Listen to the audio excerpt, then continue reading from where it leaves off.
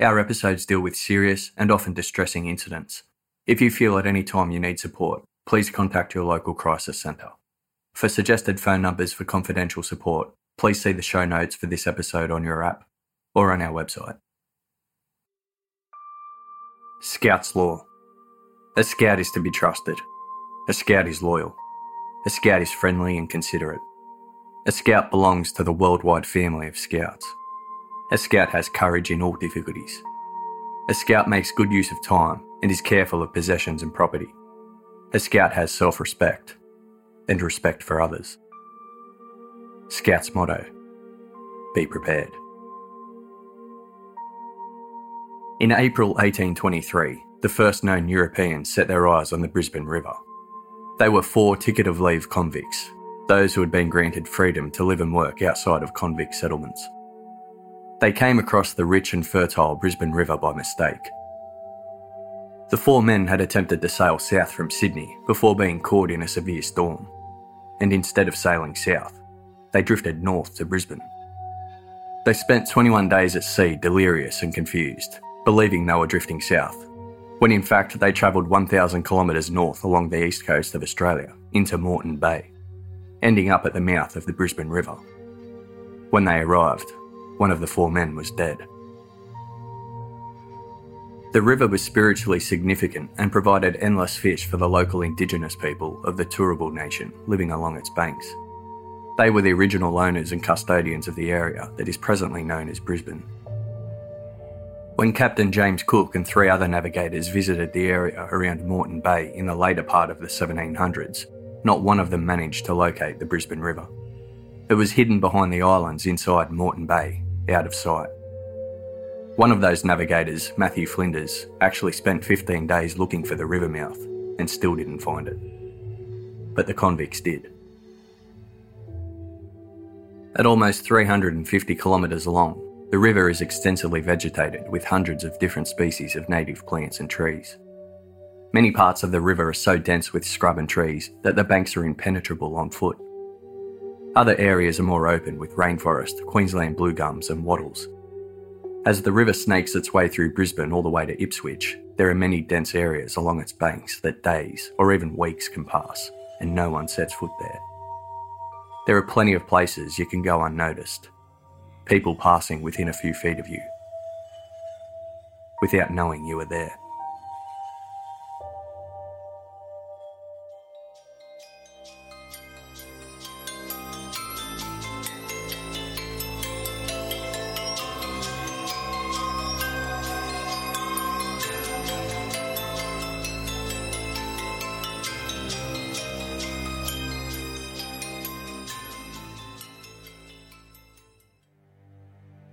Allison Baden-Clay was born Allison Dickey in 1968. She grew up 40 kilometres east of Brisbane in the city of Ipswich.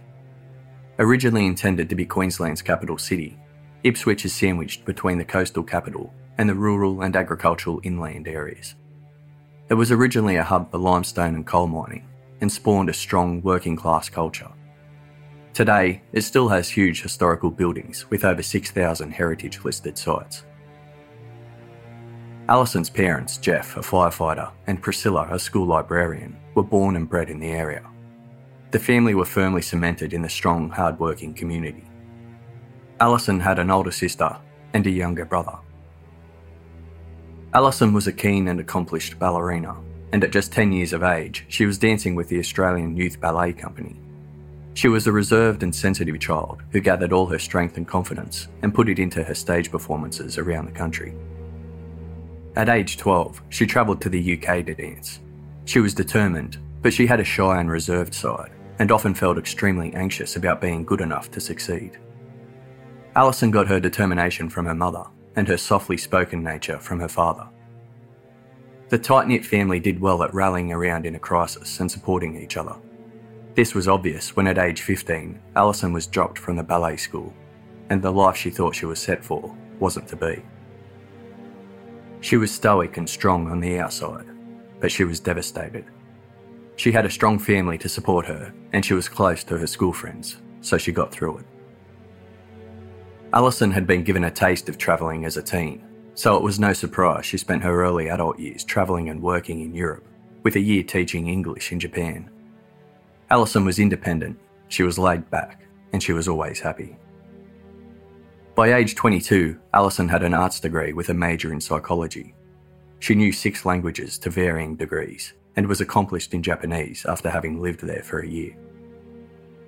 She fell in love and got engaged to a young man she met on Heron Island in Queensland.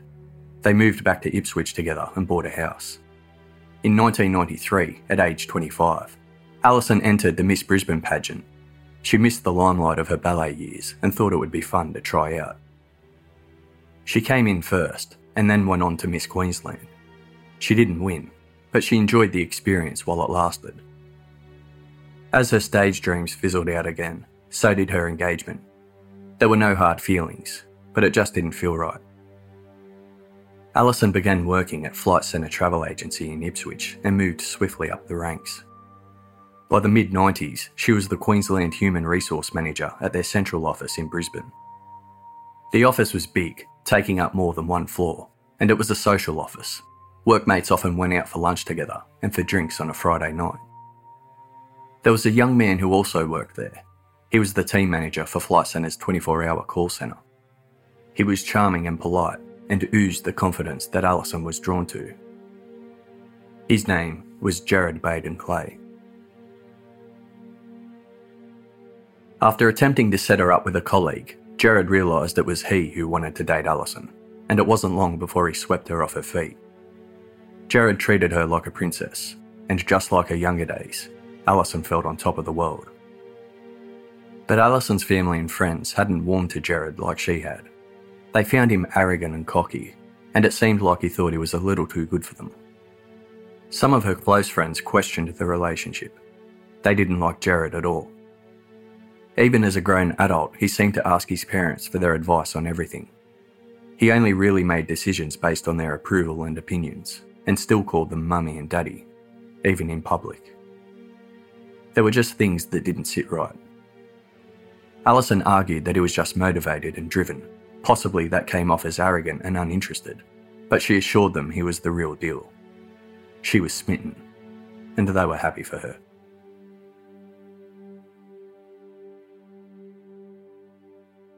Jared Baden-Clay was born in England in 1970. He lived his early years in Zimbabwe, then moved to Australia with his brother, sister and parents when he was 10 years old. His great-grandfather, Lord Baden-Powell, founded the Scouts. It was a badge of honour for the hundreds of family members who forked off every branch of the Baden-Powell family tree. Jared and his family grew up proud of their scouting heritage and talked about their legacy at every chance. The World Scout Bureau estimates that there are 28 million members of the Scouting Association worldwide. Having a great-grandfather at the forefront of the organisation led to great expectations for members of the family. While living in Zimbabwe, they used the surname Clay, but when the family arrived in Australia, they added Baden, likely as a nod to their famous ancestor, and so became the Baden-Clays. Jared grew up in a world where Scouts honour wasn't just something he pledged at gatherings and camps. It was a way of life.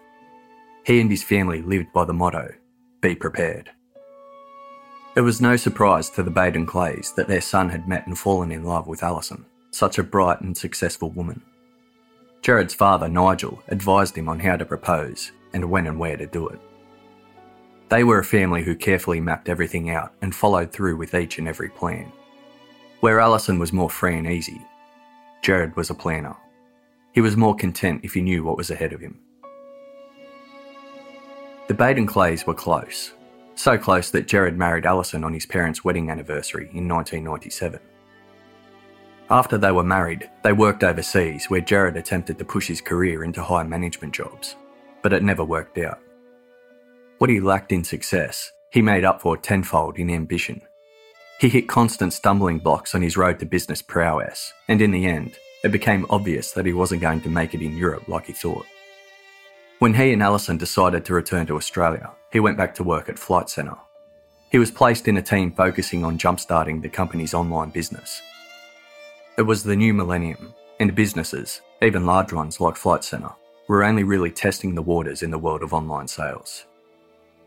When the department failed, Jared was laid off and he sued them for breach of contract. His lawsuit didn't go anywhere. In mid-2001, Allison and Jared had their first child. Throughout this pregnancy, and the next two that soon followed, Allison found she was suffering from depression. She'd always been anxious, even when she was young, and she had really dark times in her late teenage years after being dumped from the ballet. But this was different. She recognised something was really wrong.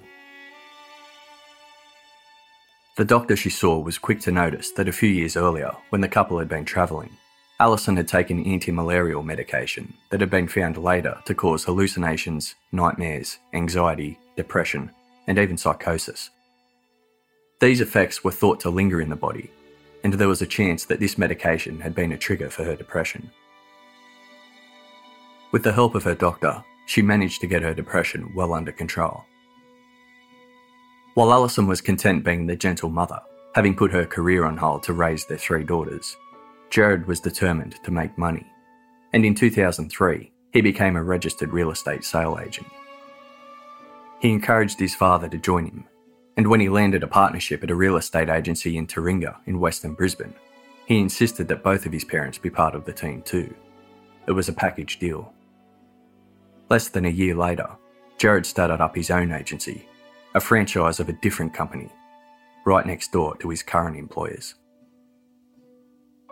Allison continued to stay home with the kids while Jared tried to make it as a real estate agent. He saw himself as a high flyer of the industry. He was seen by others as being overly confident and almost cocky, but some found him charming. Local real estate agent Peter Newing said that Jared had a lot of self-importance. He promoted himself wherever he went. His plans were big. By 2006, the Baden-Clays had moved into a rental property in Brookfield, on the western fringes of Brisbane. Brookfield is a wealthy, fairly rural area. It's known for its large homes with tennis courts and pools, but it's not overly showy. It's got money, but the people are casual about it. For a young family with business-minded parents, it was a desirable place to live. Although Jared and Allison couldn't afford to buy a home, they found a cheap family rental. What it meant for Jared was that he was living amongst those he wished to emulate. In the years between 2006 and 2012, Jared's desire to be somebody continued to grow. He had 3 partners in his real estate business, which had both rental and sales divisions. Allison was doing well. Her anxiety and depression was well looked after, but with 3 young children and a husband who spent every waking moment bettering himself in his career, the relationship started to feel distant and stressed by 2008. Allison had confided in friends and family about her worries and concerns for the marriage, but by mid-2009, she started withdrawing from talking about it, even with many of those closest to her. She got Jared to agree to some marriage counselling, and a session led to Jared admitting he was considering ending their marriage. Allison fell apart. She knew they had drifted, and raising a family had changed everything. She understood how different their lives were to the carefree days before they had children, and she knew he was under immense pressure at work. But she couldn't bear the thought of him leaving. She felt Jared was about to hit a midlife crisis.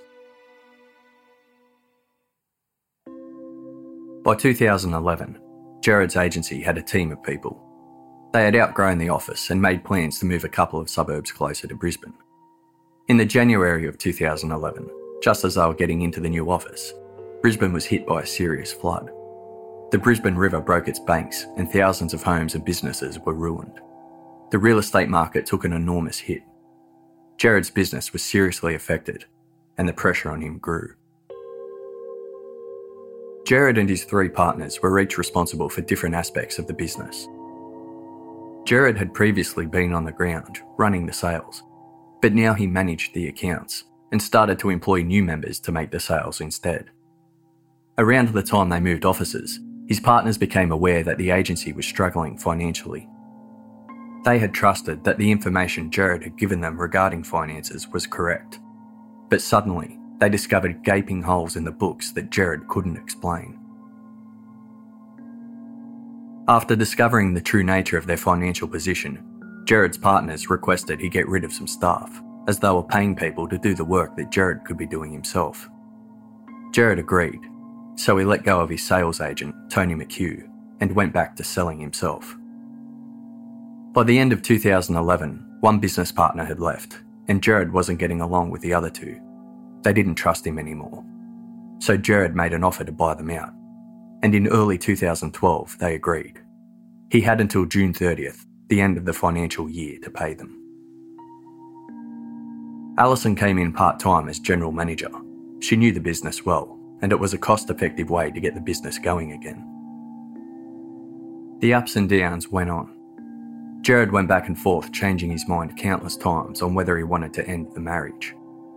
Allison was stressed and felt unstable.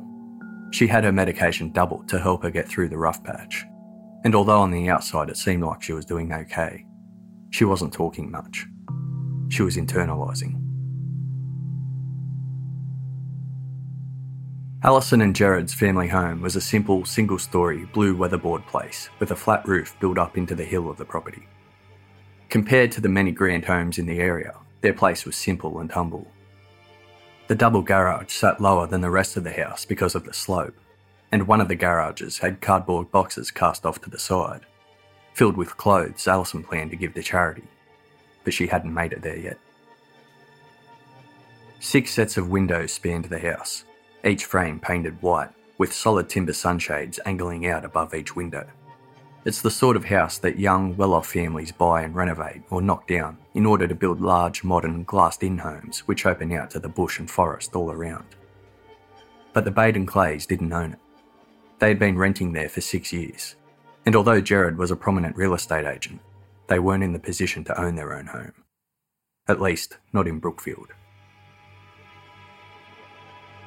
A long driveway hides the house from the street, just like most of the houses in the area. There is lots of native trees around and no front fence.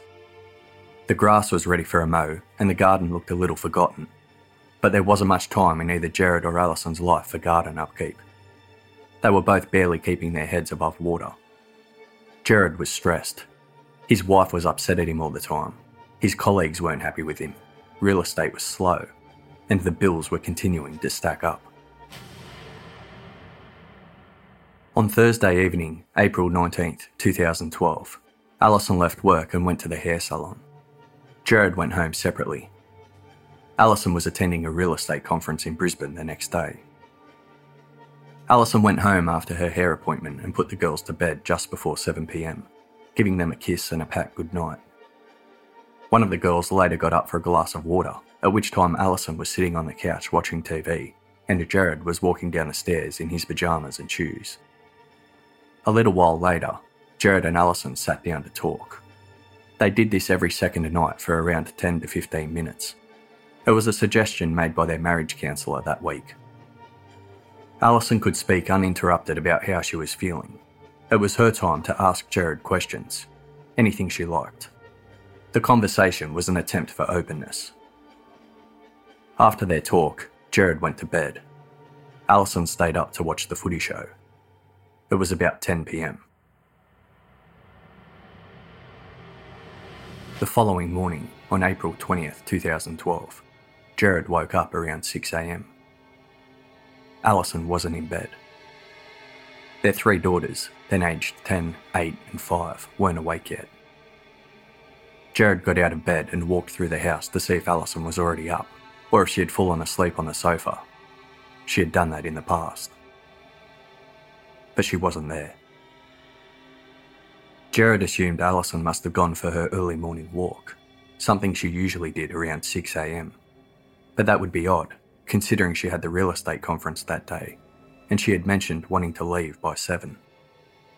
He thought she mustn't be far away, so he went to the bathroom for a shave. At 6:20 a.m, he sent Allison a text. "Good morning. Hope you slept well. Where are you? None of the girls are up yet. Love, G." He went to one of his daughters when she called out from her bedroom. She was wondering where her mum was. She was always there when the girls woke up in the morning, or at least in time for breakfast. Jared had shaving foam all over his face when he said she'd gone out for a walk and would be back soon. He went back to shaving and then returned to his daughter a few minutes later and asked her to help put band-aids on some shaving cuts on his face. At 6:45am, Allison still hadn't returned home. Jared grew concerned. He didn't want her to be late for the conference, so he tried calling her phone, but she didn't answer. He sent her another text message saying the girls were ready and could she text him back or call. He then called his father Nigel and sister Olivia. They lived close by and one of them could watch the girls while the other helped him look for Allison. Within minutes, they were on the streets surrounding their home looking. Maybe she was hurt and had twisted her ankle walking or something. At 7:15am, 1 hour and 15 minutes after he awoke to find Allison gone, Jared called police emergency. Allison not returning from a walk in time to get the girls off to school was totally out of character. Go ahead, Telstra. 253960. Thank you. Police emergency. What's your location? Good morning, Brookfield. Whereabouts in Brookfield, sir? 593 Brookfield Road, Brookfield. And what's happening there? I don't want to be alarmist. I tried the 131 number, but just went on forever. Yep. My wife isn't home. And I don't know where she is. Okay. When did you last see her, sir? Last night when we went to bed, when I went to bed, and I got up this morning and she wasn't there, and that's not unusual. She often goes for a walk in the morning. Yep. I've texted her and called her a number of times. I think she has her phone with her. Yep.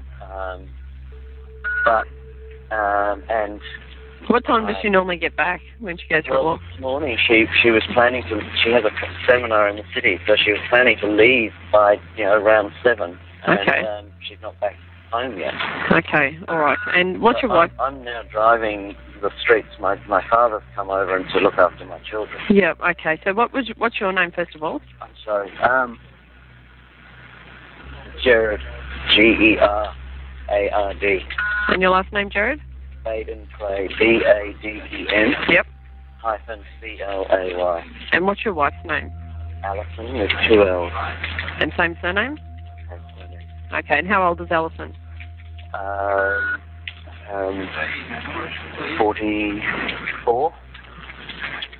Okay, so you didn't see her before she got up this morning, so... No. Okay, all right. And how tall is your wife? About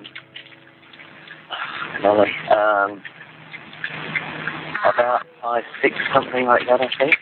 Okay, and what colour hair has she got? She just got it done last night. It's sort of a blondie, brownie, reddish sort of thing. Yep, and how long is it? Shoulder length. Shoulder length.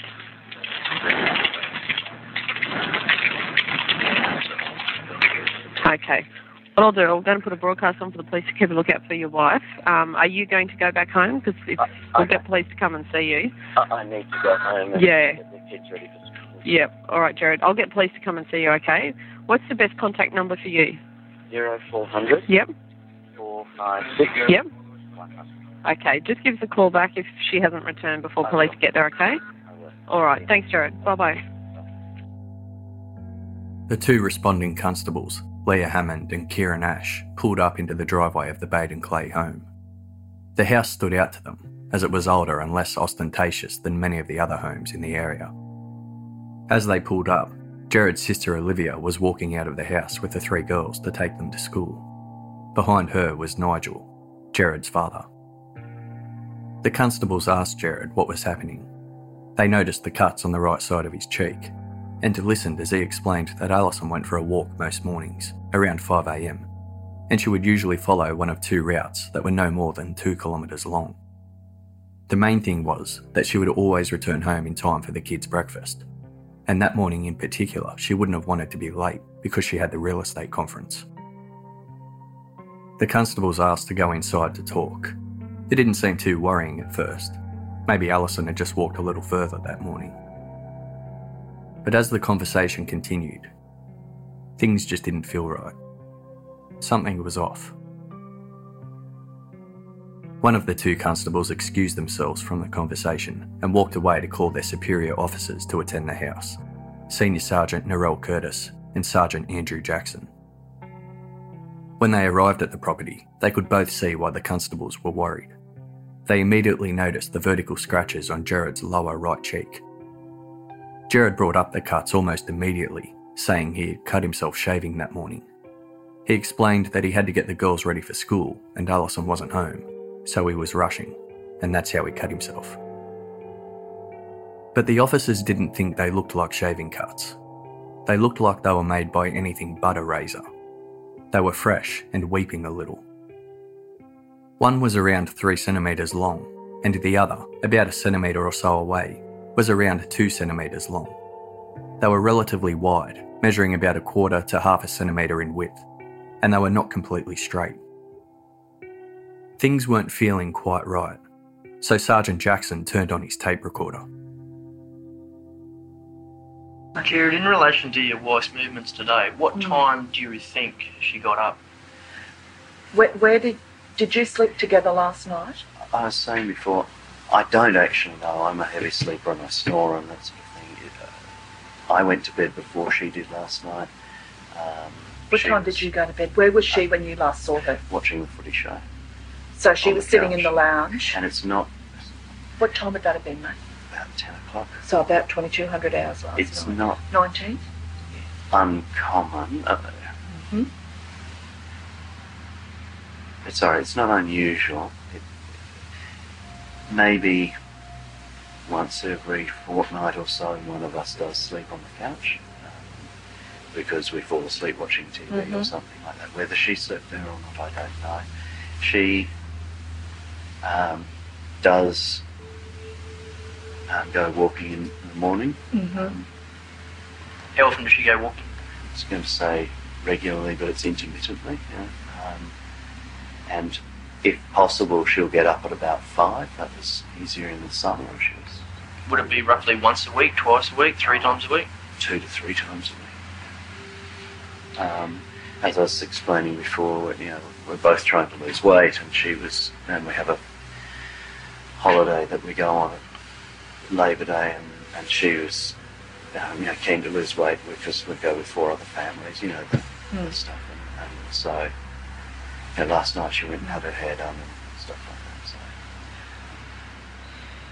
So. Okay, so she had her hair done last night? Yeah, well, the 3rd time it was coloured and they just done it up the first 2. What does she normally wear when she goes jogging, walking? One of 2 outfits usually. She has a black one and a grey one. Which one's missing? The grey one. Grey outfit. So what does this outfit grey, consist of? It's like a tracksuit grey, light grey thing. It's sort of. Is it a singlet top or a shirt? She has a singlet top, but she sometimes wears a sloppy joe or something over the top of that. And the pants, are they like... They're like 3/4 length things. They're like her daggy old Yeah. ones. She bought some new Lorna Jane ones in Yeah. black. Yeah. But they're here. And does she normally wear sand shoes when she's wearing that? She does, just runners. Are the sand shoes still in the house? They're not. She either leaves them usually leaves them at the front door or just in a chuck in there. Okay, so as far as we can ascertain, she's dressed in grey jogging clothes and she has runners on. Now, is there anywhere that she would be likely to go around here to visit anyone or? She wouldn't visit somebody. She, to the best of my knowledge, never has. Never, but would she have taken her work clothes at all? Would you know? I mean, is she going to? Could we ring the office manager to make sure she's not actually in that seminar? Yeah. I take it this is her relative, isn't it? It is, and Leah. So she's taken no money with her? No. Look, I'm not trying to alarm you, but at this stage we're probably going to have to call out our criminal investigation branch just to cover all bases. And they may want to speak to you just about your wife's movements and those sort of things, but I think at this point we probably just need to ramp it up just to try and locate your wife as quickly as possible. I want it ramped up. We need to. we need to do this. I'm just going to make a phone call now. I'm just a bit confused. You said alarm me. No, well... Oh, no, just that other police will be coming out. Oh, yeah. okay. Yeah. I'm just going to get them to come out and have a chat to you, Jared, because this is just not what we normally have with missing persons, and it's not how things normally go, and we just need to make sure that we've got everything right. And I'm going to get the troops Look, to drive at the end of the day, your wife might walk in 5 minutes' time, Yeah. and we stand everyone down. But in the meantime, we're better off dotting the I's, crossing the T's, and getting the cars out there having a look for them. So. Like I said to the guys before, I'm happy to answer all the questions in the world and that sort of thing if it's going to help, but I want to jump back in my car and drive the streets or something. I'm feeling like, well, that's what are we doing? Would be different anyway. Okay. The police felt something else was off. Jared was shaved, showered, and fully dressed in a suit with shirt and tie, even cufflinks. For a husband whose wife was missing, he didn't seem too worried. In fact, he was quite relaxed. The beds had been made and the house seemed to have been cleaned right before they walked in. They could smell it. The house was filled with the unsurprising clutter of family life. Drawers and dressers had piles of opened mail and paperwork piled up. Toys and school stuff was scattered around, and Jared and Allison's room was pretty full of clutter as well. It didn't appear to be the type of family home that was cleaned every morning before work and school. It was a red flag. Jared was in such a hurry to get his kids ready for school while Allison was missing that he called his family to help. He was out looking for her, yet he somehow found the time to clean up and make the beds. While at the house, police saw Jared's father Nigel carrying the family's vacuum cleaner out and attempt to place it in his own car. Jared then took the officers aside. He had something he wanted to tell them. He didn't want them to think he was hiding something. He took a deep breath and told the officers that he had previously had an affair, but it was over long ago. He didn't feel it had anything to do with what was going on, but he thought they should know. He said he and Allison hadn't been arguing. He couldn't understand why she would leave and not return, as she was really looking forward to the conference. She had even been to the hair salon the night before. Sergeant Jackson called in detectives and started to organise a search. He didn't like what he was hearing. He had a feeling that Allison wasn't going to walk back up the driveway. Based purely on intuition, he declared the house a crime scene. The cars were taken for forensic testing, including the car owned by Jared's visiting father. Rather than doing everything he could to figure out where his wife was, Jared became a little difficult and a bit closed. Sergeant Jackson had called in every available officer. Within an hour, there were around 80 officers and SES workers on foot, as well as on police horses. Inspector Mark Lang was in charge of the search effort. It was unusual for a large-scale search to begin within hours of someone being reported missing, but police were adamant from the very early stages that Allison was in grave danger, so getting people on the ground quickly was the number one focus. Firefighters, friends, family, and local residents also joined the search. It seemed the whole of Brookfield were there to help. Even people from Ipswich and surrounding areas attended. The search would become one of the biggest and most detailed in Queensland's history. The clubhouse at Brookfield Oval, just 200 metres away from the family home, became the command post for the search. When the girls finished school that day, they were unable to go back home.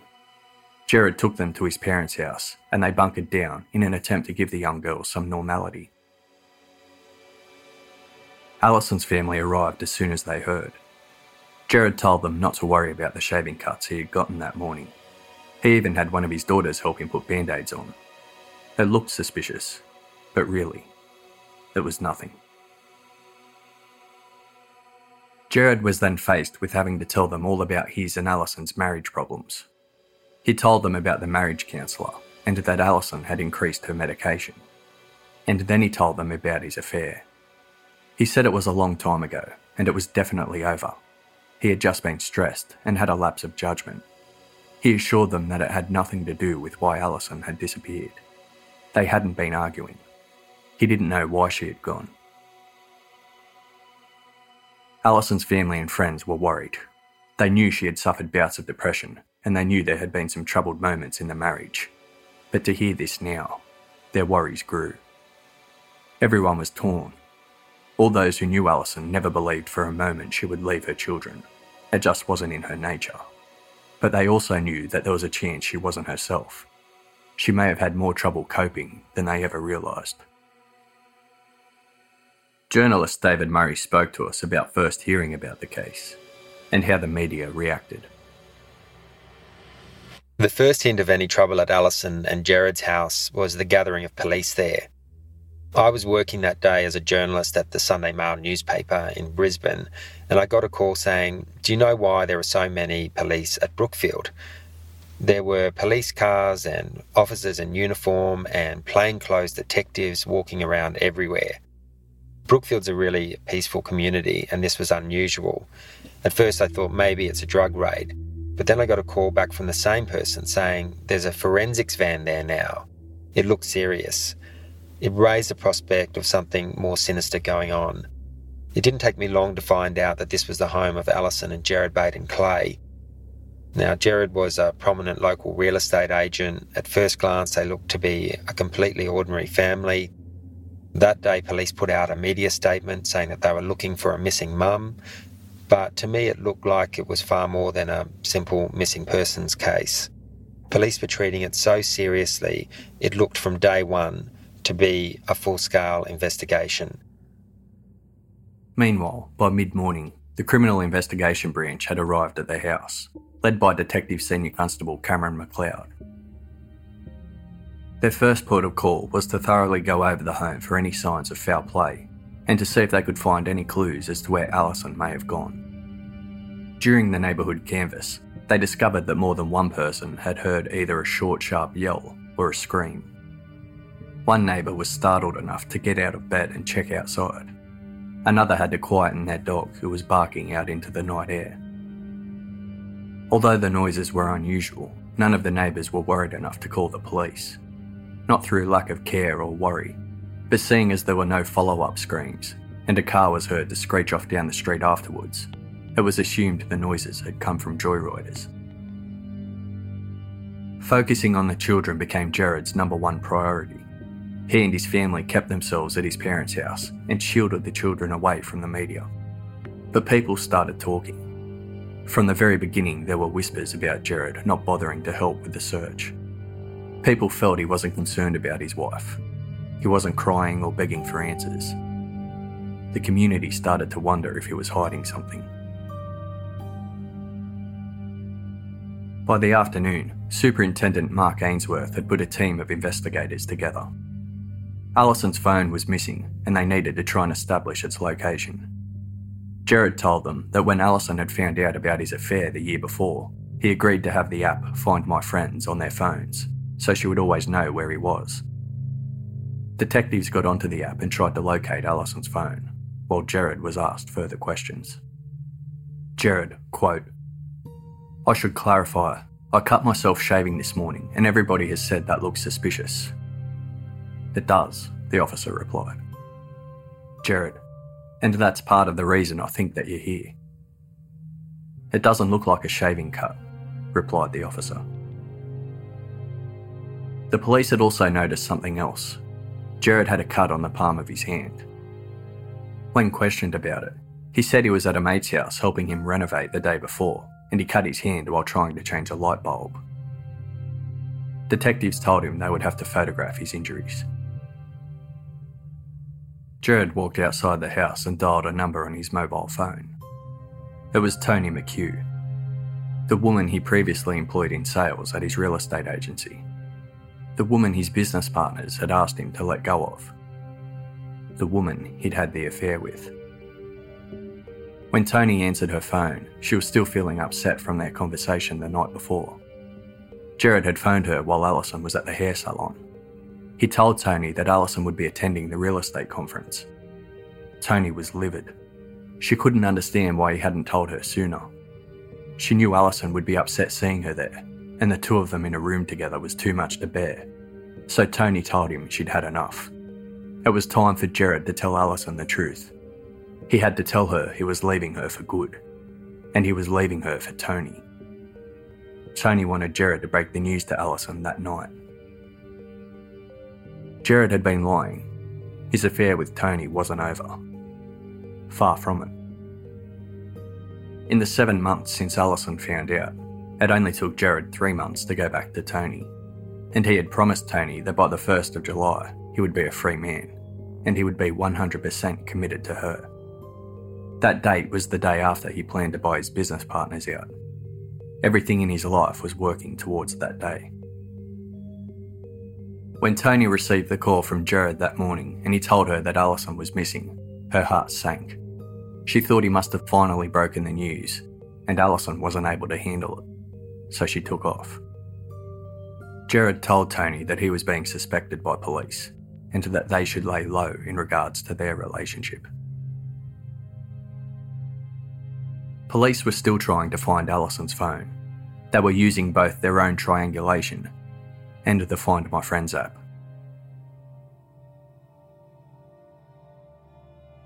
The following morning, Jared and his sister went down to the search command post at Brookfield Oval. An officer pressed Jared for some more clarity around a few issues, including what Allison was wearing. Jared, who appeared to have gone down to help aid in the search, couldn't get out of there quick enough. He said he had a doctor's appointment. Police had asked him to have a doctor verify the razor cuts on his face and the cut from the light bulb on his hand. Jared had no problem in complying. He said he had nothing to hide. At a team meeting, detectives discussed Jared's cuts. Someone suggested they should have them photographed properly, and that they should also have a closer look to see if he had any more injuries.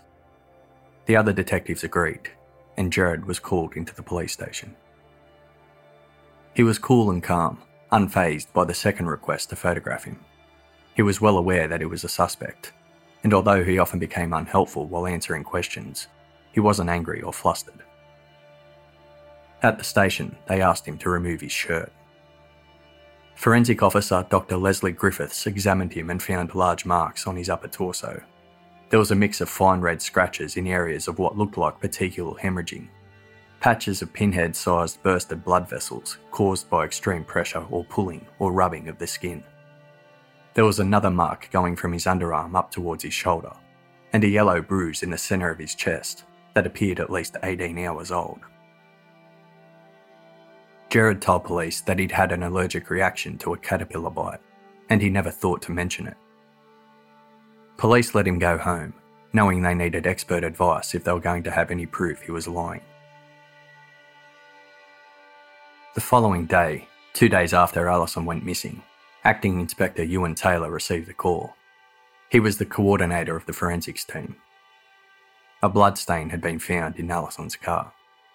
There was a contact smear of blood, with drips down to the floor of the vehicle in the third row seating area. It was visible to the naked eye. There was a single strand of blonde hair attached to it. Jared was called back into the police station. The police had a medical examiner ready to inspect the marks they had found on his chest. But Jared never made it. He had a minor car accident on the way to the station, and he was taken to hospital with minor injuries. The accident occurred when he was driving past the Indooroopilly shopping centre. Jared drove up an embankment, hitting a concrete pylon. After the accident, Jared was lying on the ground outside his car and began crawling as if he couldn't move his legs. He wasn't going fast enough to be seriously injured, but it was enough to warrant a trip to the hospital, and the car needed to be towed.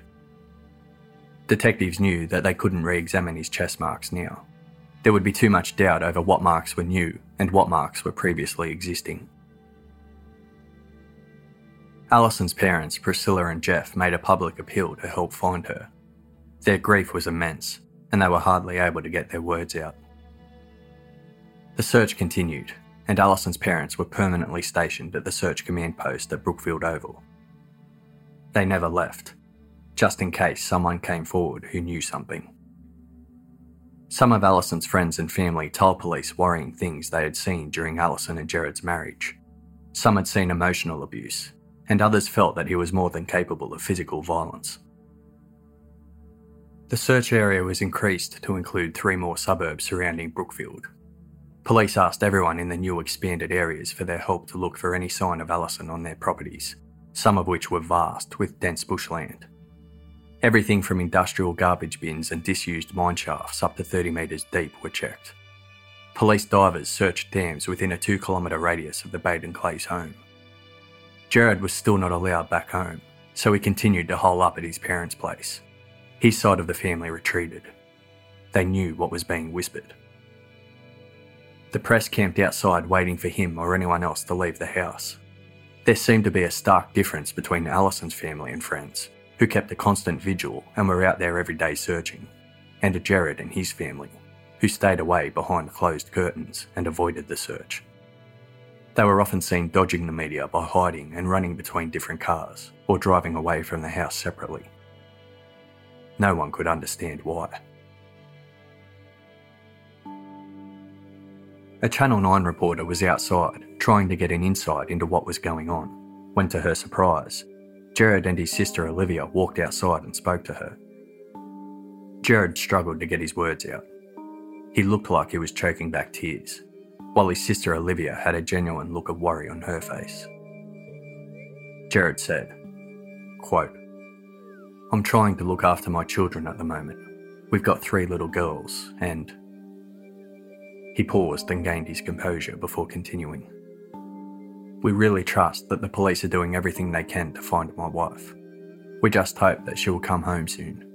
And, I need to go now, to an appointment." This unintended statement was Jared's only public appeal. As he walked off back towards the house, Olivia made an appeal for the public to come forward and help in any way they could. Olivia and Allison were close, and Olivia was struggling with the idea that something may have happened to her. As the search continued into its 8th day, a prayer vigil was held for Allison at the local church.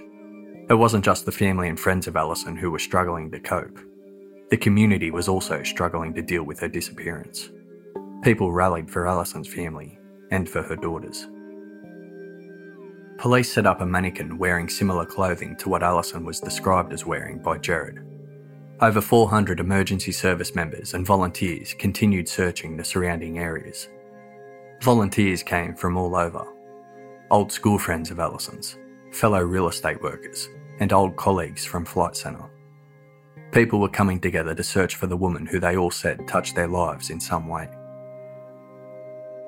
The usual dry Brisbane area received heavy rain on the 8th night of Allison's disappearance, the first downpour in months. It was something on everyone's mind who feared Allison's body was out there. Behind the closed doors of the Indooroopilly police station, detectives were putting together the small pieces of the puzzle to Allison and Jared's lives. They had a good idea that Jared wasn't being entirely truthful about his cuts and marks, and that he wasn't being completely open about his mistress, Tony. They knew he called Tony the morning Allison disappeared. They also knew that he called her a couple of days later as well, this time from a payphone, and he sounded stressed. During this second call, Jared told Tony that the police knew about their relationship and that they would be contacting her. He also told her that police believed Allison may have met with foul play. He wanted to know if she had said anything about them still currently seeing each other. What Jared didn't know was that Tony was actually speaking to police at that very moment. He had interrupted an interview. Jared had told police that he was no longer seeing Tony, that the relationship had been over ever since Allison found out about it 7 months earlier. But Tony had told police the truth. They had continued the affair, and Jared had promised Tony it was her he wanted to be with. He loved her. He had some stuff to sort out, but from July 1st it would be official between them. July 1st was Allison's birthday. By this time, the media was starting to notice a big difference in the behaviour of Jared. When approached, he would often run inside his parents' house or run for a car and speed away. On one occasion, he even jumped a fence to avoid being seen. Police and others in the community were starting to notice the divide between Allison's family and the Baden-Clay family. Allison's family were involved around the clock. The town felt Gerard's absence. Dave Murray spoke to us about the community's reaction at the time. There were two sides to the case. There was this very public search for Allison, and then there was the homicide investigation going on in the background. The search was enormous. It was run out of the Brookfield showgrounds, and the public's interest just snowballed. You had a mum of 3 very young girls missing. She was out there somewhere and everyone wanted to find her. But you also had this really strange situation where her husband was nowhere to be seen. It was obvious there was a divide between Allison's family and Gerard and his family, and of course people started speculating. The media reported the facts as they were known and tightly controlled the comments on the case, due largely to Australia's strict defamation laws. But on crime forums online, it was a free-for-all. It was the first case in Australia that really took off on these forums. Literally tens of thousands of comments were made about it. Brookfield had its own very active grapevine, and that was fueling it. People started talking about an affair Gerard was said to have been involved in with a staff member and financial difficulties, and this cloud of suspicion just grew and grew. In the early morning of the 30th of April 2012, the 11th day of Allison's disappearance, Darryl Joyce, a professor of horticulture at the University of Queensland, walked his kayak down to the Brisbane River. Colo Creek runs directly into the Brisbane River at Ansted in Brisbane's west. Darryl began paddling upstream on the smaller and quieter Colo Creek. He could see the Colo Creek Bridge up ahead with its tall concrete pylons leading up 14 metres to the road bridge, which was always busy at that time of morning. The scrubland on the side of the creek was dense and steep, with most areas not accessible on foot. The banks were thick with mud. He caught a glimpse of something on the edge of the creek bank, directly underneath the bridge. As he paddled closer, he noticed clothing. His kayak drifted past before he realised that the clothing looked just like clothing he had seen on a mannequin set up on the roadside. The clothing was covered with leaves and debris. Darryl was unable to turn around. The current was too strong. But as he looked back, he had no doubt what he had just seen. He quickly paddled home and called the police. When police got to Colo Bridge and saw the body down on the creek bank, the road was closed and the forensics team was brought in. Allison was clothed, still wearing her running shoes with their laces tied and her walking gear. Her arms were uncomfortably tangled in the jumper she was wearing, and it was pulled up over her head. Her hair was matted and muddy with foliage in it, just like her water-soaked clothes. Her engagement ring and wedding band was caked in mud and still on her left ring finger. Dr. Nathan Milne, specialist forensic pathologist, was called to the scene. He arrived with 2 other pathologists. They viewed the body from the top of the 14-metre bridge and watched as 2 officers were winched down with the help of the Queensland Fire and Rescue Service. Milne conducted a preliminary exam under the cover of the marquee which had been set up on the bridge. Allison was not recognisable enough to be visually identified. Milne determined her body showed signs that were consistent with her being deceased for 11 days. There were no visible signs of foul play. Allison was taken to the morgue for a full autopsy, including scans to determine if there were any fractures or injuries which could have contributed to her cause of death. Police stationed themselves at a roundabout between the Baden-Clay's home and the Colo Creek Bridge in the hope that a passing motorist may have seen something. The Baden-Clay's home was 14 kilometres away from the bridge. Allison's mobile phone still hadn't been located. The Find My Friends app had narrowed its location down to a 150-metre radius of Allison and Gerard's house, but several searches had resulted in no find. With the recovery of Allison's body, search teams were sent out again to try and find her phone. Nearby where Allison's body was found was a 15-hectare property that belonged to the Scout Association of Australia. Police increased the area to be cordoned off. When Allison's family heard the news, they were at the search command post at Brookfield Oval. It wasn't just Allison's family who broke down. police and the community alike were unable to control their grief. Jared's parents emerged from their home and lowered the Australian flag in their front yard to half-mast. Jared said he was devastated by the loss of his wife, and in a public statement released by his lawyer, he said that his primary concern was the care of his 3 daughters, who were unable to come to terms with what had happened to their mother. The autopsy report stated that both the neckband and waistband of the jumper Allison was wearing were up around her neck. It could have been moved or pushed to this position after death, but it could not be ruled out that it was used as a ligature. No definite injuries could be identified during the autopsy, although that determination was greatly limited by the state of decomposition. The wording in the report was, "No injuries or other findings to account for death." There were no injuries consistent with being washed around in moving water.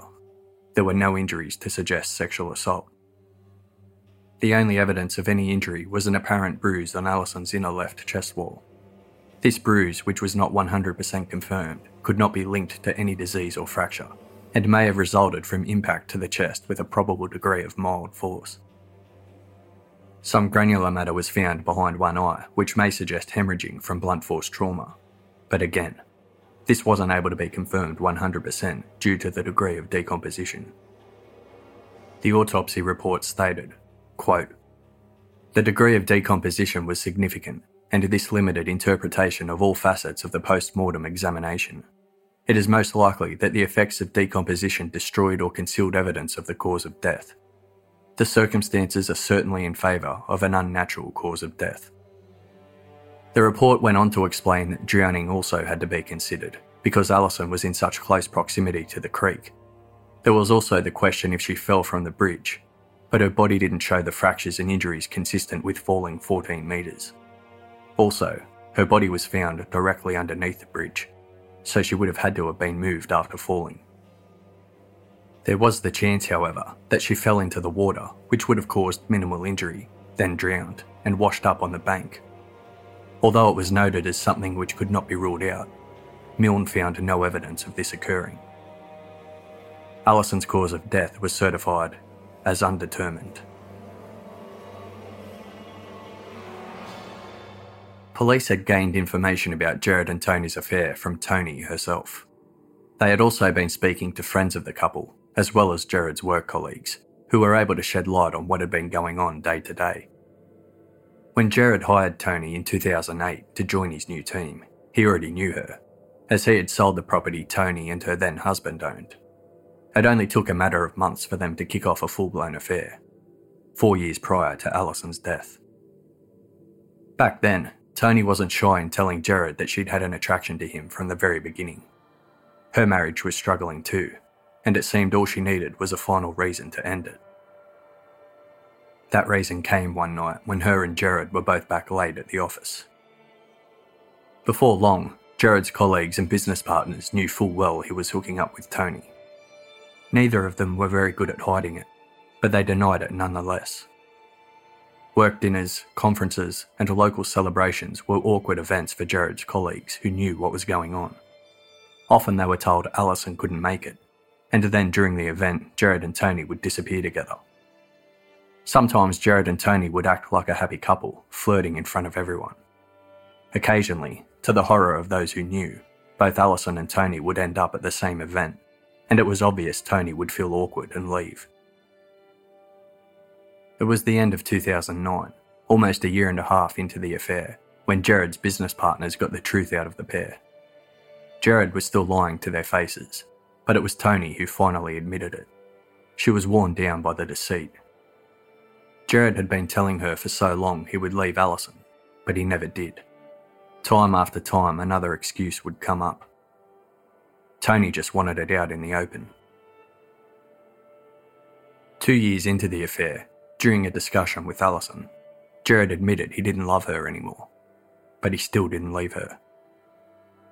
2011 came around and the affair was still going on, but Allison was still completely oblivious to Jared's double life.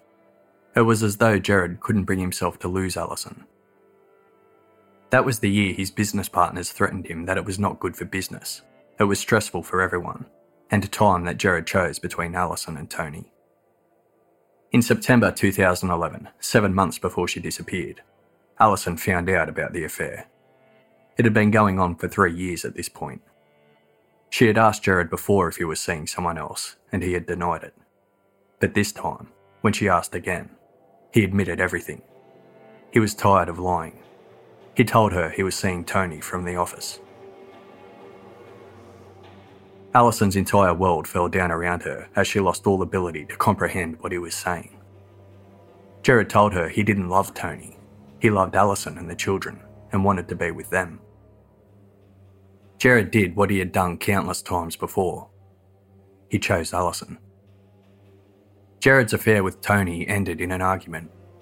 Tony had always been told by Jared that he didn't love Allison, that it was her he wanted to be with. But every time he faced the reality of ending his marriage, he wasn't able to do it.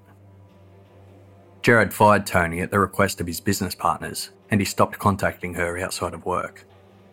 Jared decided he needed to focus on turning his business around. One business partner had already left, and his goal was to buy the other 2 partners out completely. He just needed the money to do it. But 3 months later he changed his mind and asked to see Tony again. He took his wedding ring off and said to her, "I love you, and I'm going to be leaving my wife."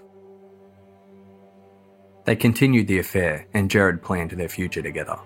He told Tony he would marry her one day. As far as Allison knew, however, the affair was over and Jared was committed to making their marriage work. On the 3rd of April 2012, 2 weeks before Allison's murder, Jared wrote Tony an email. Quote, "I have given you a commitment and I intend to stick to it. I will be separated by July 1st, 2012.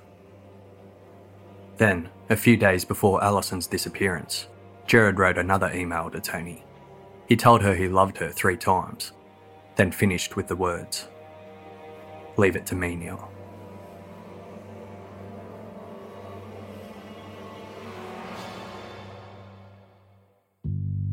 Struggling to pay his debts and needing money urgently to buy his remaining 2 business partners out, Jared was hitting up everyone for cash. 3 of his best friends came up with some money in excess of $270,000.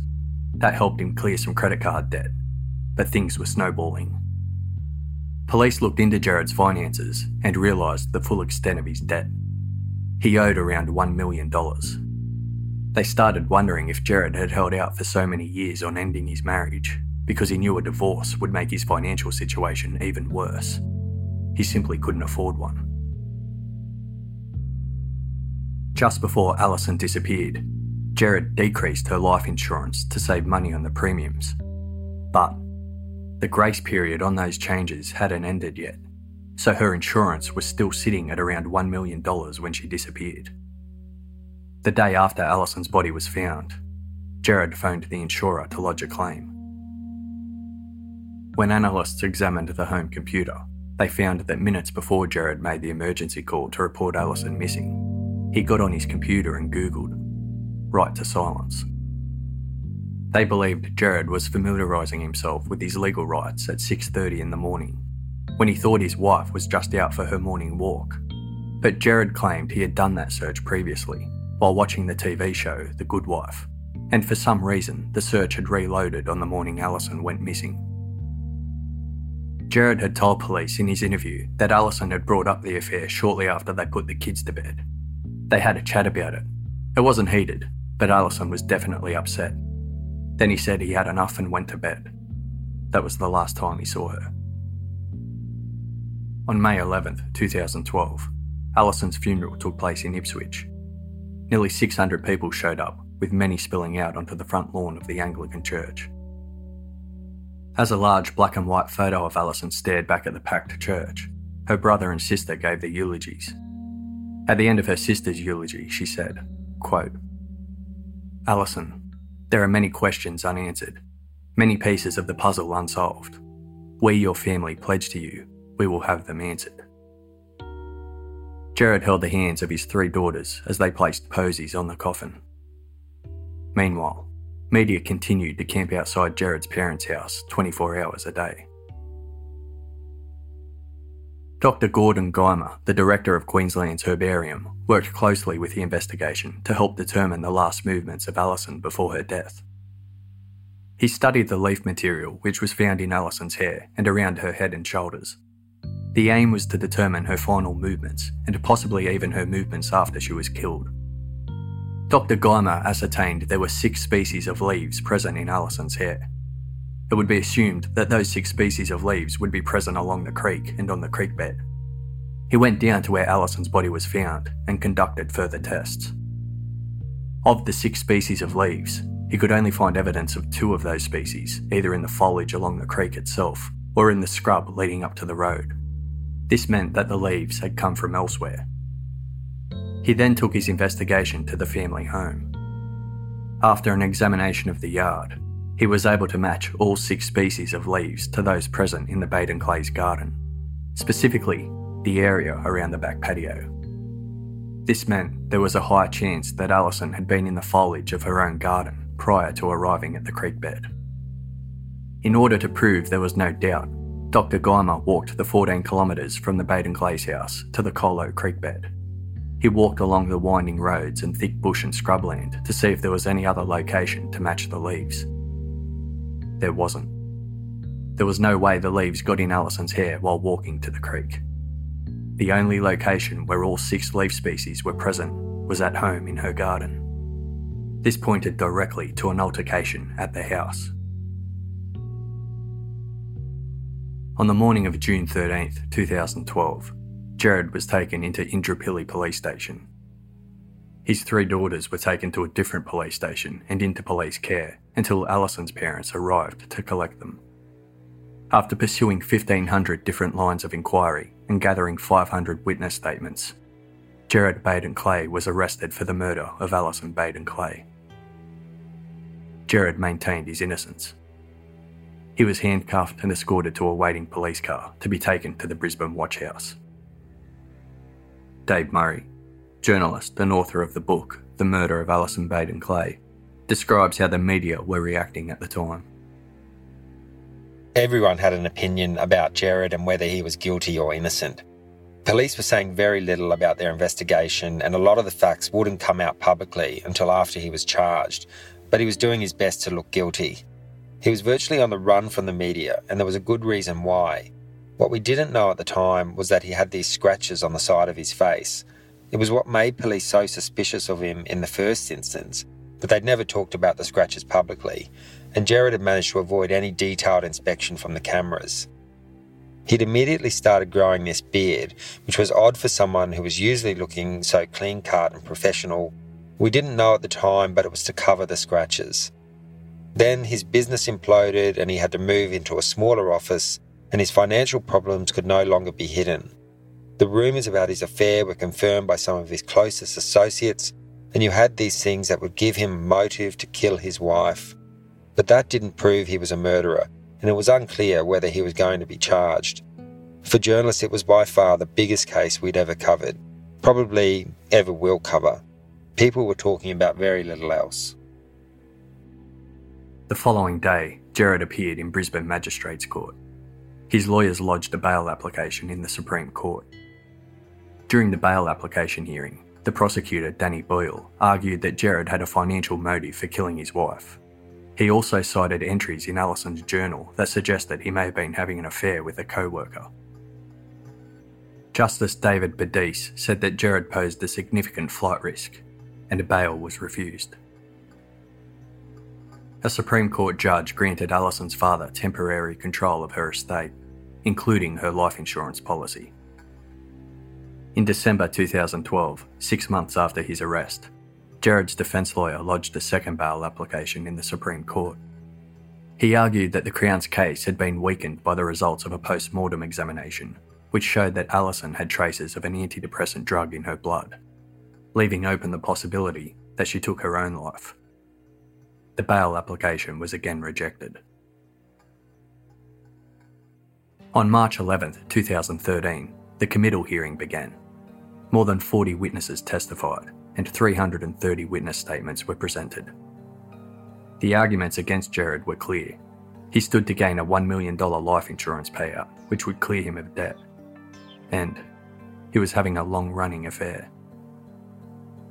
In response to criticism that Gerard wasn't involved in the search for Allison, his defence team stated that the police told him to stay away from the search, in case he stumbled upon a crime scene. This was denied by police, and it was made clear by them that Gerard's decision to stay away from the search was one he made for himself.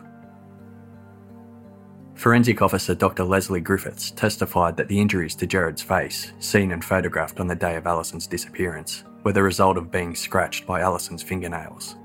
It was implausible to say the deep scratches on his face were from shaving. 2 GPs were called to testify. This is because the morning Gerard went to have his scratches checked out, the first appointment didn't go the way he wanted it to. The doctor was not convinced of Gerard's story about the marks and scratches, so he visited a second GP in the hope that that doctor would believe his scratches were from shaving cuts, the cut on his hand was from changing a light bulb, and his chest marks were from a caterpillar bite. Numerous neighbours who had heard yells and screams on the night Allison disappeared all testified. Former Cabinet Minister Dr. Bruce Flegg, who lived almost 1 kilometre down the road, explained that he heard 2 distressing screams from his house. He walked outside to see if he could see or hear anything further, but he didn't. Just like the other witnesses, Dr. Flegg didn't think it seemed alarming enough to call the police. He then went on to tell the court that in the months leading up to Allison's murder, he had been approached by Gerard, who requested to borrow $400,000 to buy his business partners out. Dr. Flegg refused this request. Neil Robertson, a police electronic evidence analyst, told the court that Gerard's iPhone was plugged in to be charged after 1 a.m. the night Allison disappeared, which contradicted Gerard's statement that he had slept solidly all night, not realising Allison wasn't in bed. Although it was believed that Allison's phone was in a 150-metre radius of her house, it was never located. Dr. Gordon Guymer, the director of Queensland's herbarium, who had made the discovery of the leaf species in Allison's hair, presented his evidence to the court. His testimony was followed by Professor Meren Zalutsky, an entomologist.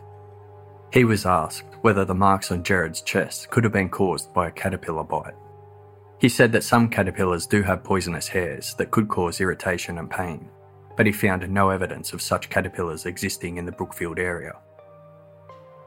Toni McHugh, Gerard's mistress, also took the stand.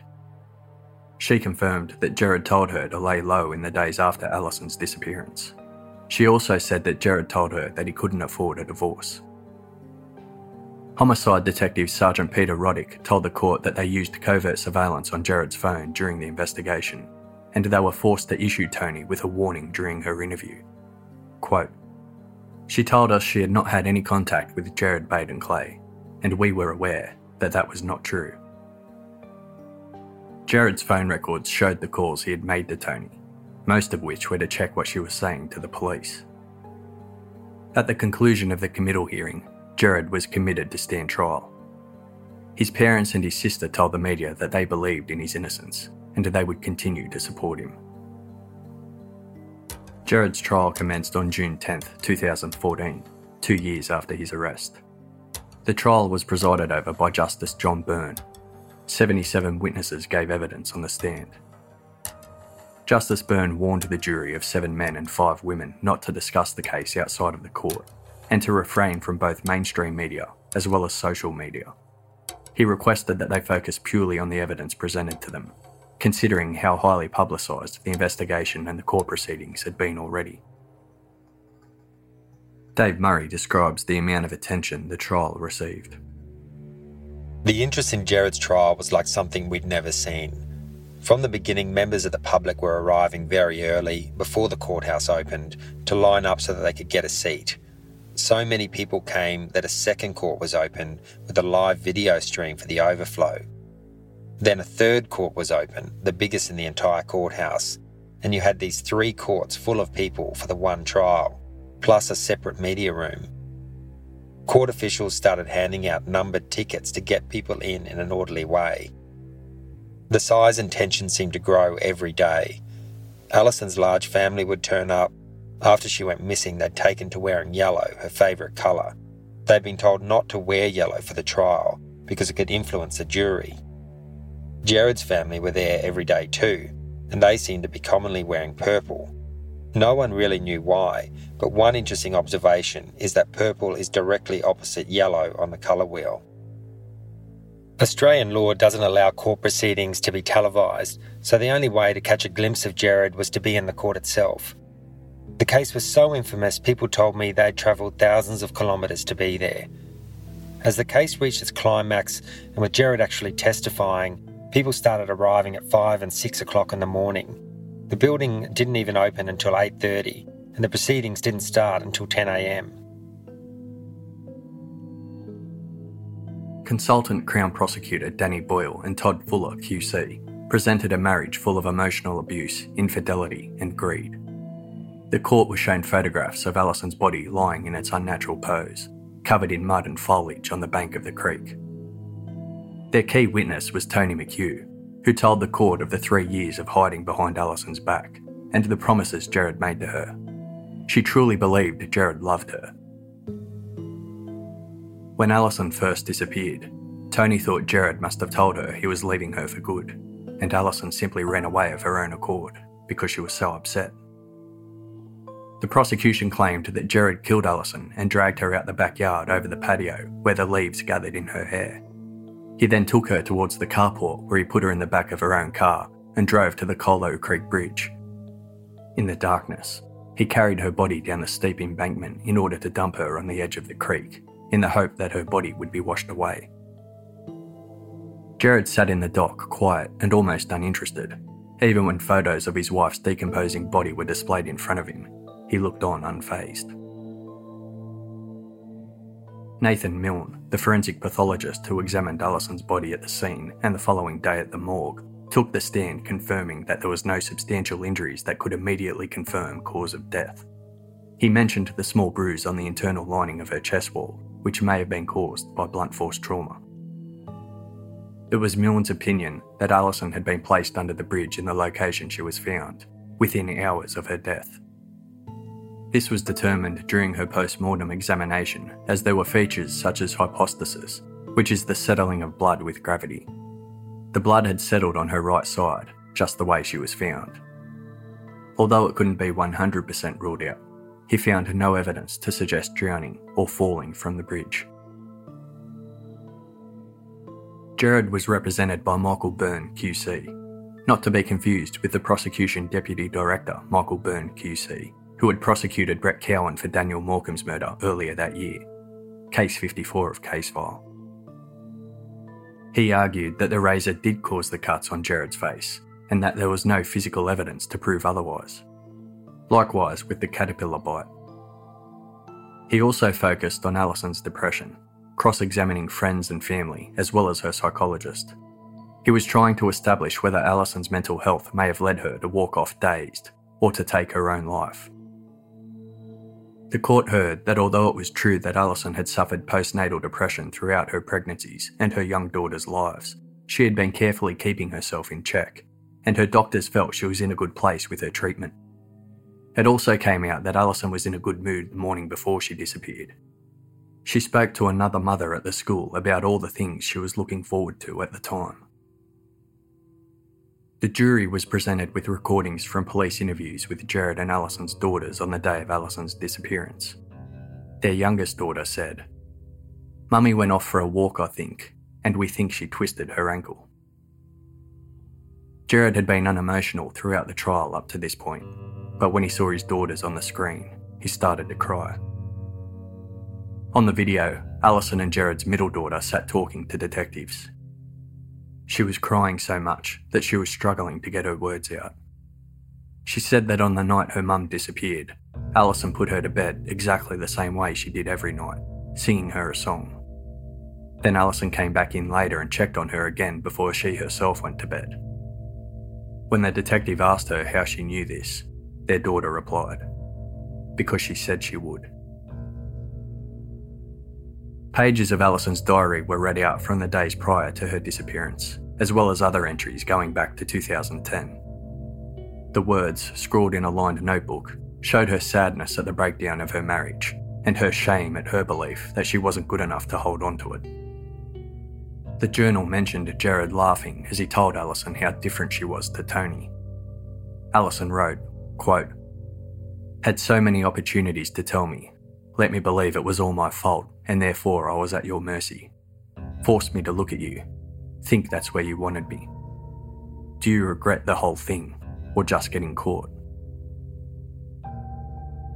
In a section titled Fear, Allison wrote, "I don't want to be alone. I am afraid of being alone and lonely, maybe because I think I can't handle it. I am afraid of failing in my marriage and what people will think." In a section titled Relationship Rescue, "I would give anything if my partner would love me and make love to me. I wish my husband loved me like he did before we were married. If only I had put some more work into our marriage and not just been a mother and forgot about being a wife. Sometimes at night I feel lonely and cry. It hurts me when my partner won't give me a proper hug." In 2010, Allison wrote a gratitude list. "Today I am grateful for the loving text I just received from my husband, my wonderful parents and their tireless unconditional love, my sister-in-law for all she has done for me in the past, her support while I was sick." 2 days before Allison disappeared, she indicated she knew Jared and Tony had started their affair again. She wrote, "Were you prepared to live with the guilt if I hadn't found out? Afterwards, why so mean? Dirty. Find the whole thing dirty. Maybe I'm prudent. Still get sick in the stomach." On the opposite page of the notebook was a drawing of a floor plan of a house. It was Tony's apartment, and it was drawn by Jared at Allison's request. There was a circle around a room. Bedroom 1. The Crown believed this was drawn during the 15-minute discussion the couple had the night Allison disappeared, just hours before her life ended. The defence implied that this was an indication of her state of mind. She was so depressed, she took her own life. When Jared took the stand, the air in the court was tense. It was the moment of truth for both sides. Jared's barrister asked him whether he contacted Allison's life insurance company on May 1st, 2012, the day after her body was found. Jared became emotional and replied, "That's correct. The day before we had found Allison's body and we knew it had been confirmed it was her. Dad told me that I really had an obligation to the insurers to let them know. That was why I made the call." When asked if he was under significant financial or relationship pressure, he answered, "That's not correct. Allison and I were working together very well on both our relationship and the business. Financially, the business was turning around and we were moving forward. Things were getting better."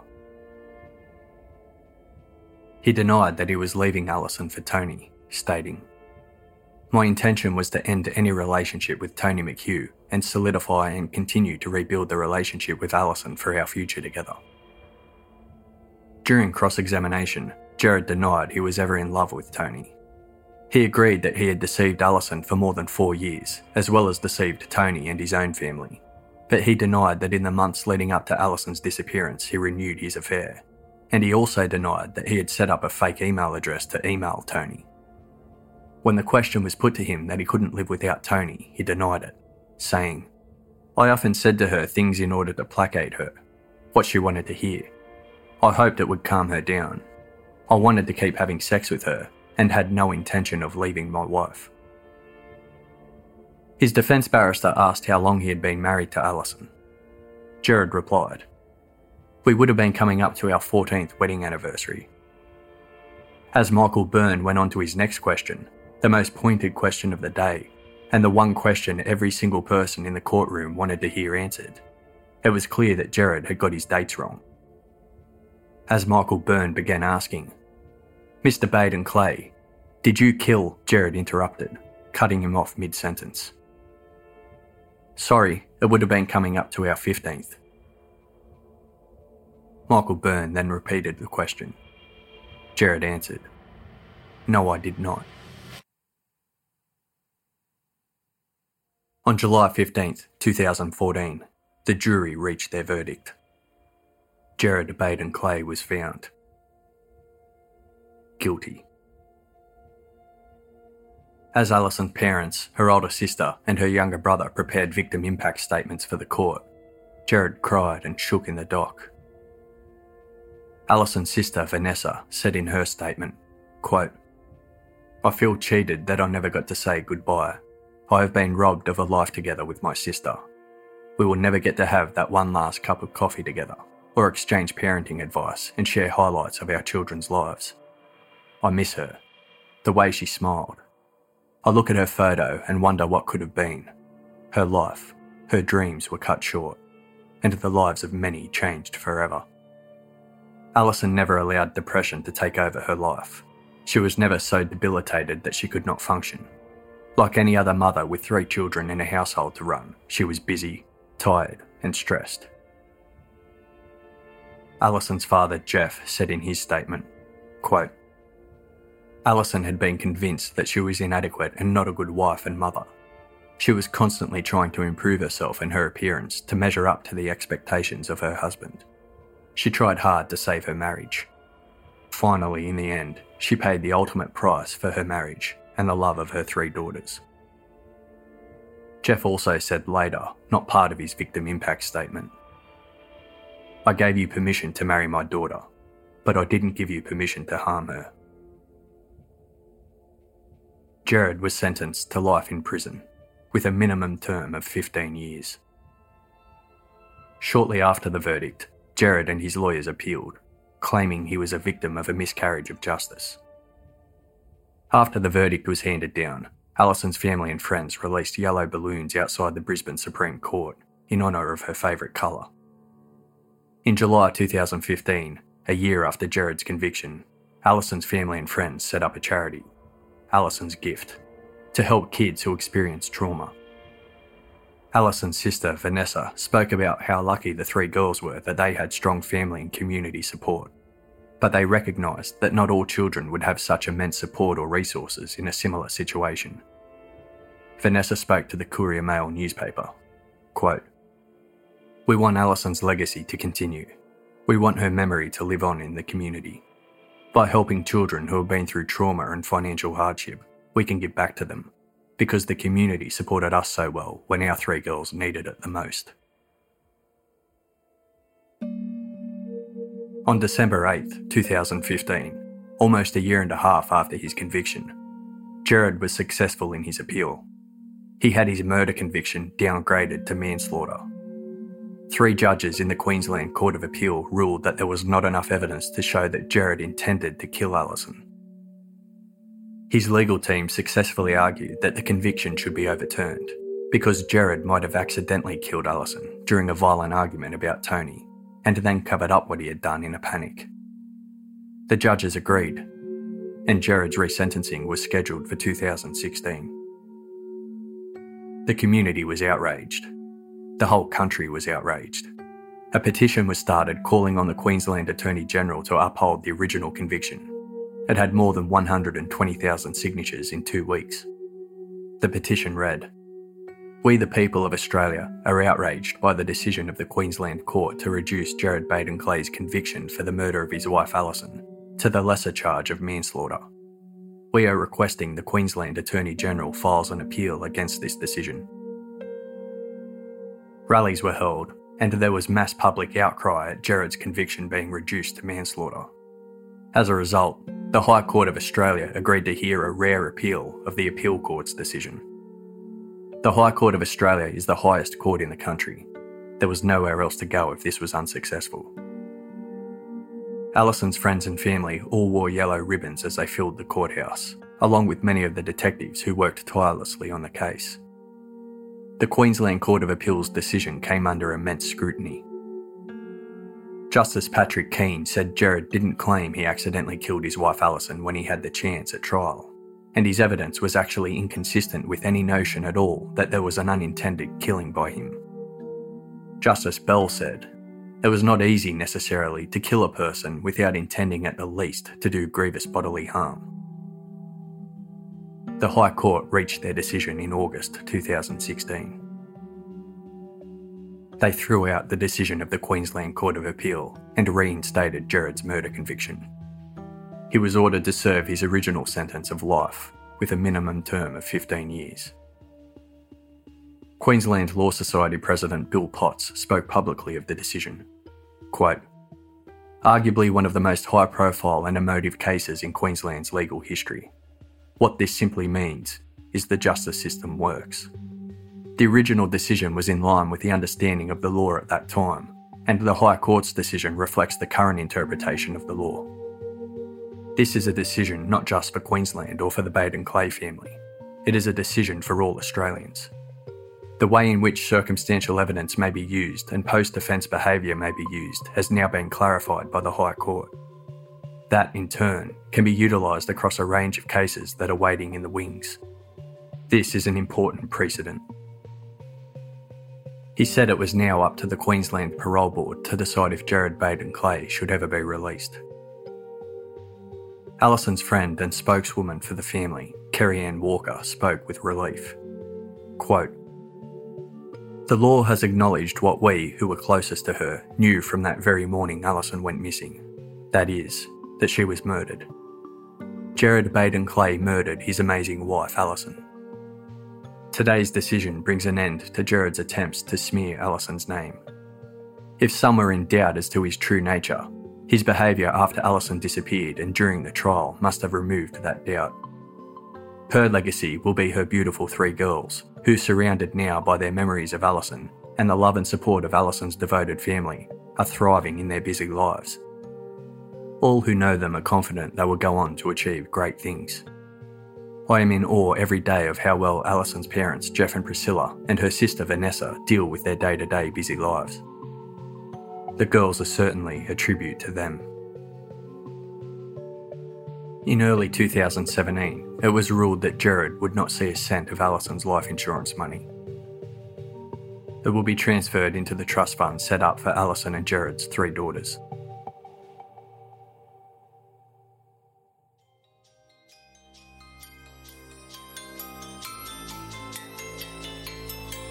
Special thanks to David Murray, journalist for the Courier Mail newspaper in Queensland, and the author of The Murder of Allison Baden-Clay.